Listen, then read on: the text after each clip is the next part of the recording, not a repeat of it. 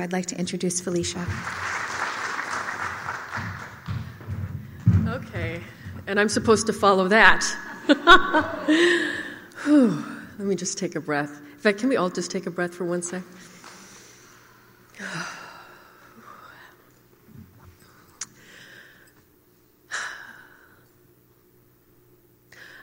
I came into this world a fighter. I fought to be here, and I fought to stay here. My mother had 7 miscarriages between my sister and I.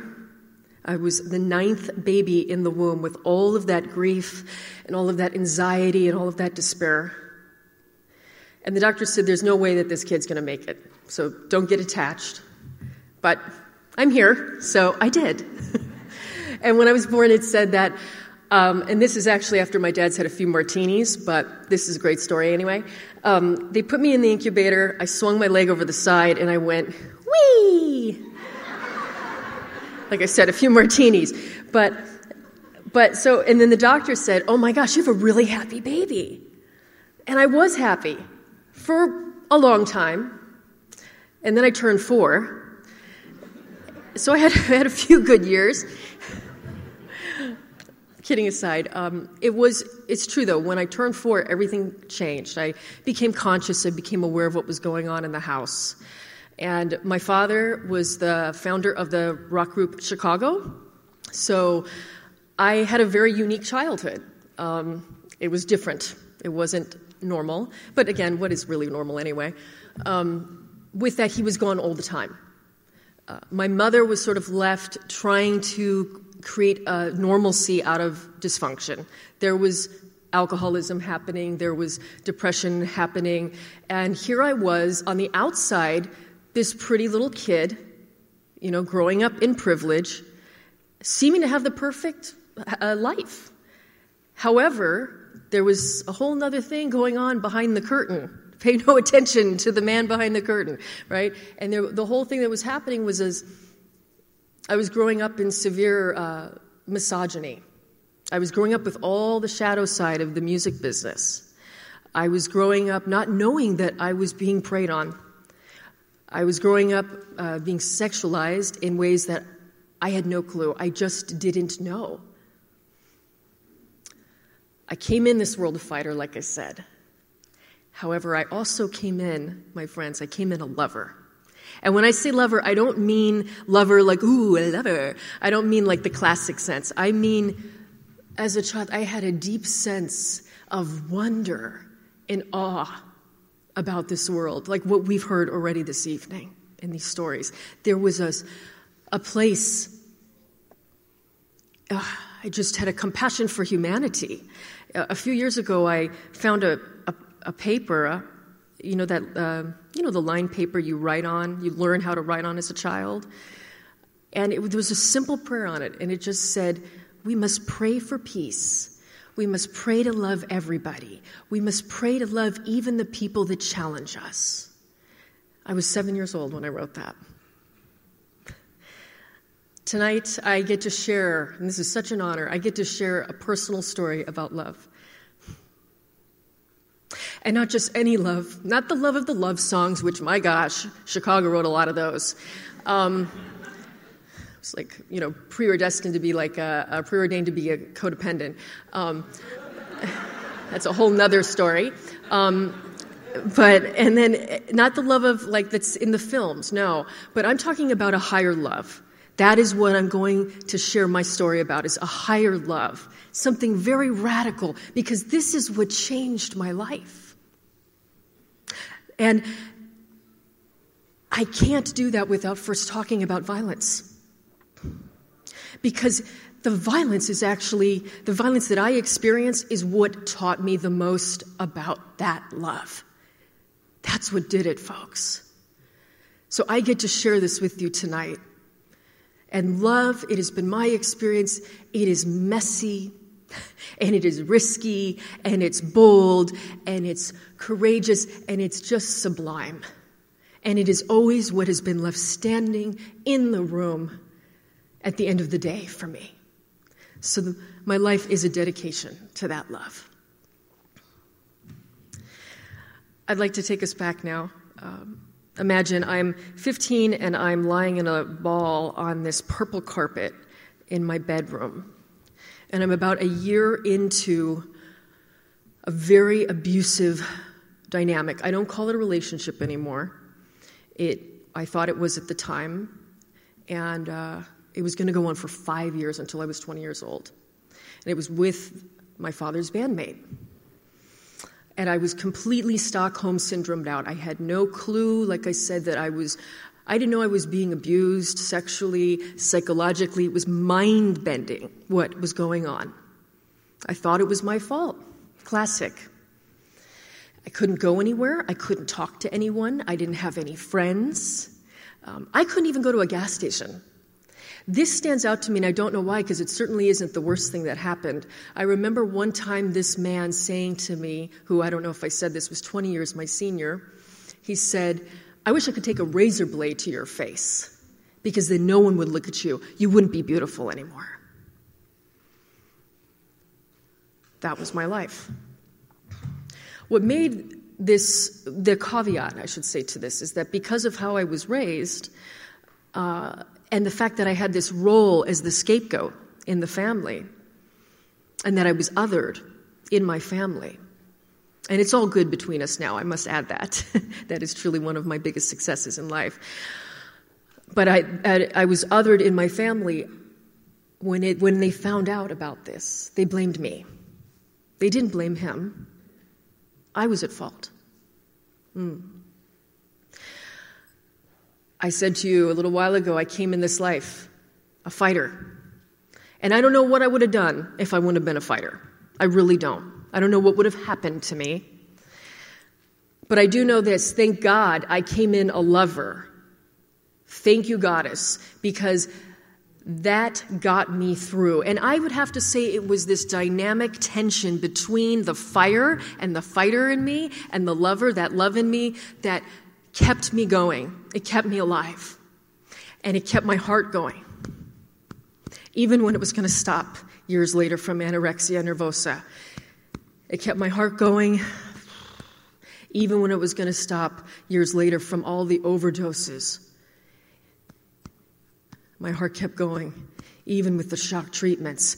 Even with all the in and outs of rehabs and psych visits and on and on. But this is where it gets good. At 23, I said, you know what? I got to say yes to life. And so I began my return. I began my return back to myself, and I started saying yes to life. And the more I began to heal, the more I wanted to heal. And I relished it. I mean, it was a wonderful experience. And I began to have a sense of purpose and a sense of meaning and a sense of joy and a sense of love.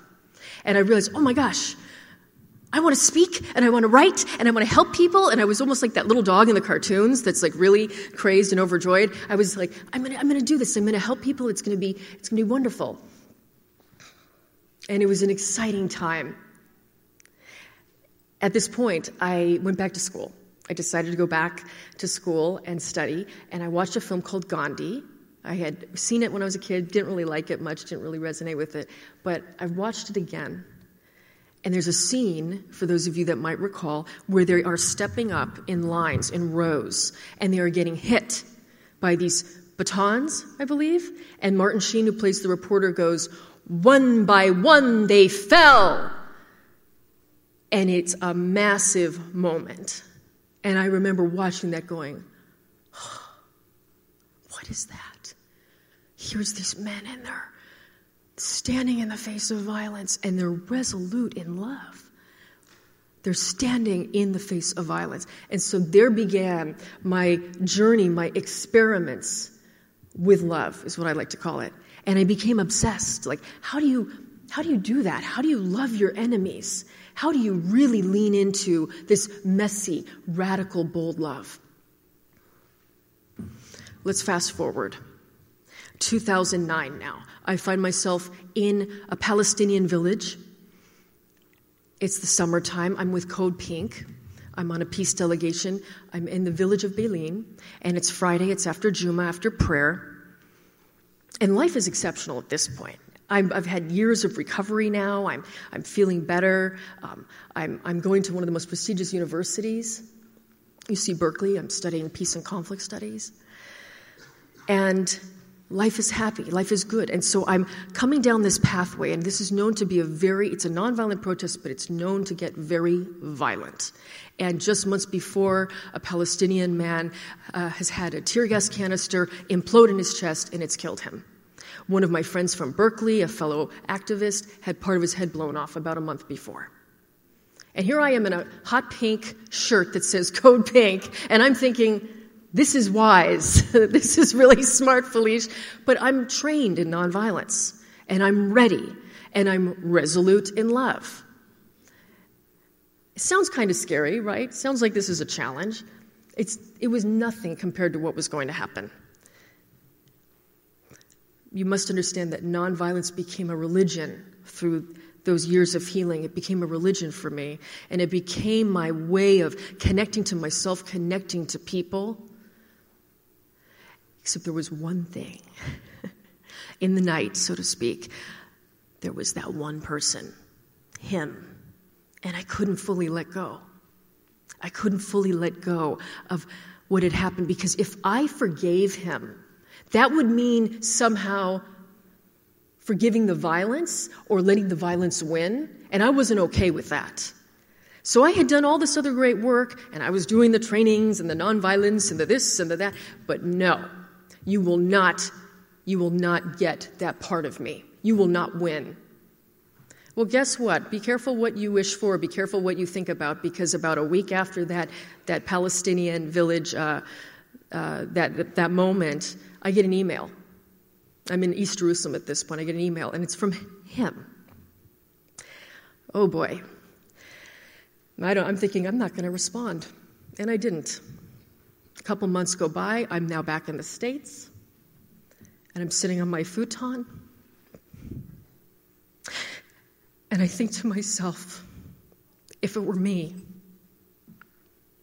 I would want that forgiveness. And who am I to deny anyone that? Him or anybody? Who am I to deny that? So I go to my computer and I sit down to type an email back to him. And I have every intention of maybe throwing a zinger or two, a little victimhood and kind of calling him out. And I can't do it. I can't do it. And what comes out of me is, thank you. Thank you. Because of the experiences that happened between us, I am yet to do this work of love today. Thank you. Love. It isn't what we always think it's going to be. It doesn't always look like what we want it to look like. In my life, it has been a force field. Richard Rohr often calls it a force field. It has been a force field of healing and of connection. And it has never let me down, whether it's been a whisper or a roar, I have heard it saying to me, whether it was in my room at night or in a crowded theater, I got you. I got you. I'd like to share something that I wrote. I'm a pastor, but I'm heretical at times, because I can be. And so I decided I'd write the love chapter in the Bible, 1 Corinthians 13. So check this out. I'd like to share this. I'll close with this. Love is patient. This is what I have to say. Love is impatient, knocking on your door when you least expect it, waiting for you to answer, saying, hurry up, we don't have all day. Love is kind. Well, sometimes, but it can be brutal. It can turn you inside out, pushing you beyond what you think you are able. Love, it does not boast. It is not proud. Again, love is loud. It roars, as it should, from the mountaintop, demanding to be seen, to be heard, to be witnessed, and to be joined. It is love that is our noble leader calling us to it. Love does not dishonor others. No, it doesn't, but it will not stand for shame either, nor injustice, nor flagrant repose in the face of violence. Love will become the warrior leading the charge of impenetrable discernment. Love is not self-seeking. It is only in the face of God that it stops seeking, for it is forever sought. And love is not easily angered. When turned away, love will burn you like the sun, the fire and scorching the apathetic, the blaze waking up those that sleep. My friends, tonight we are woke. Yes? Yes. Love has woken us up and it is roaring to us. And what is it calling for you to do? Is it calling for you to create something, to create a vision for a better world? Because we need that right now, don't we? Is it calling for you to fall more deeply in love with yourself than you ever have? What is it calling to do? What is that thing? You know what it is. I posit that question to you. And do you hear it? It's roaring. It's saying to us right now, in this moment, I got you. Thank you.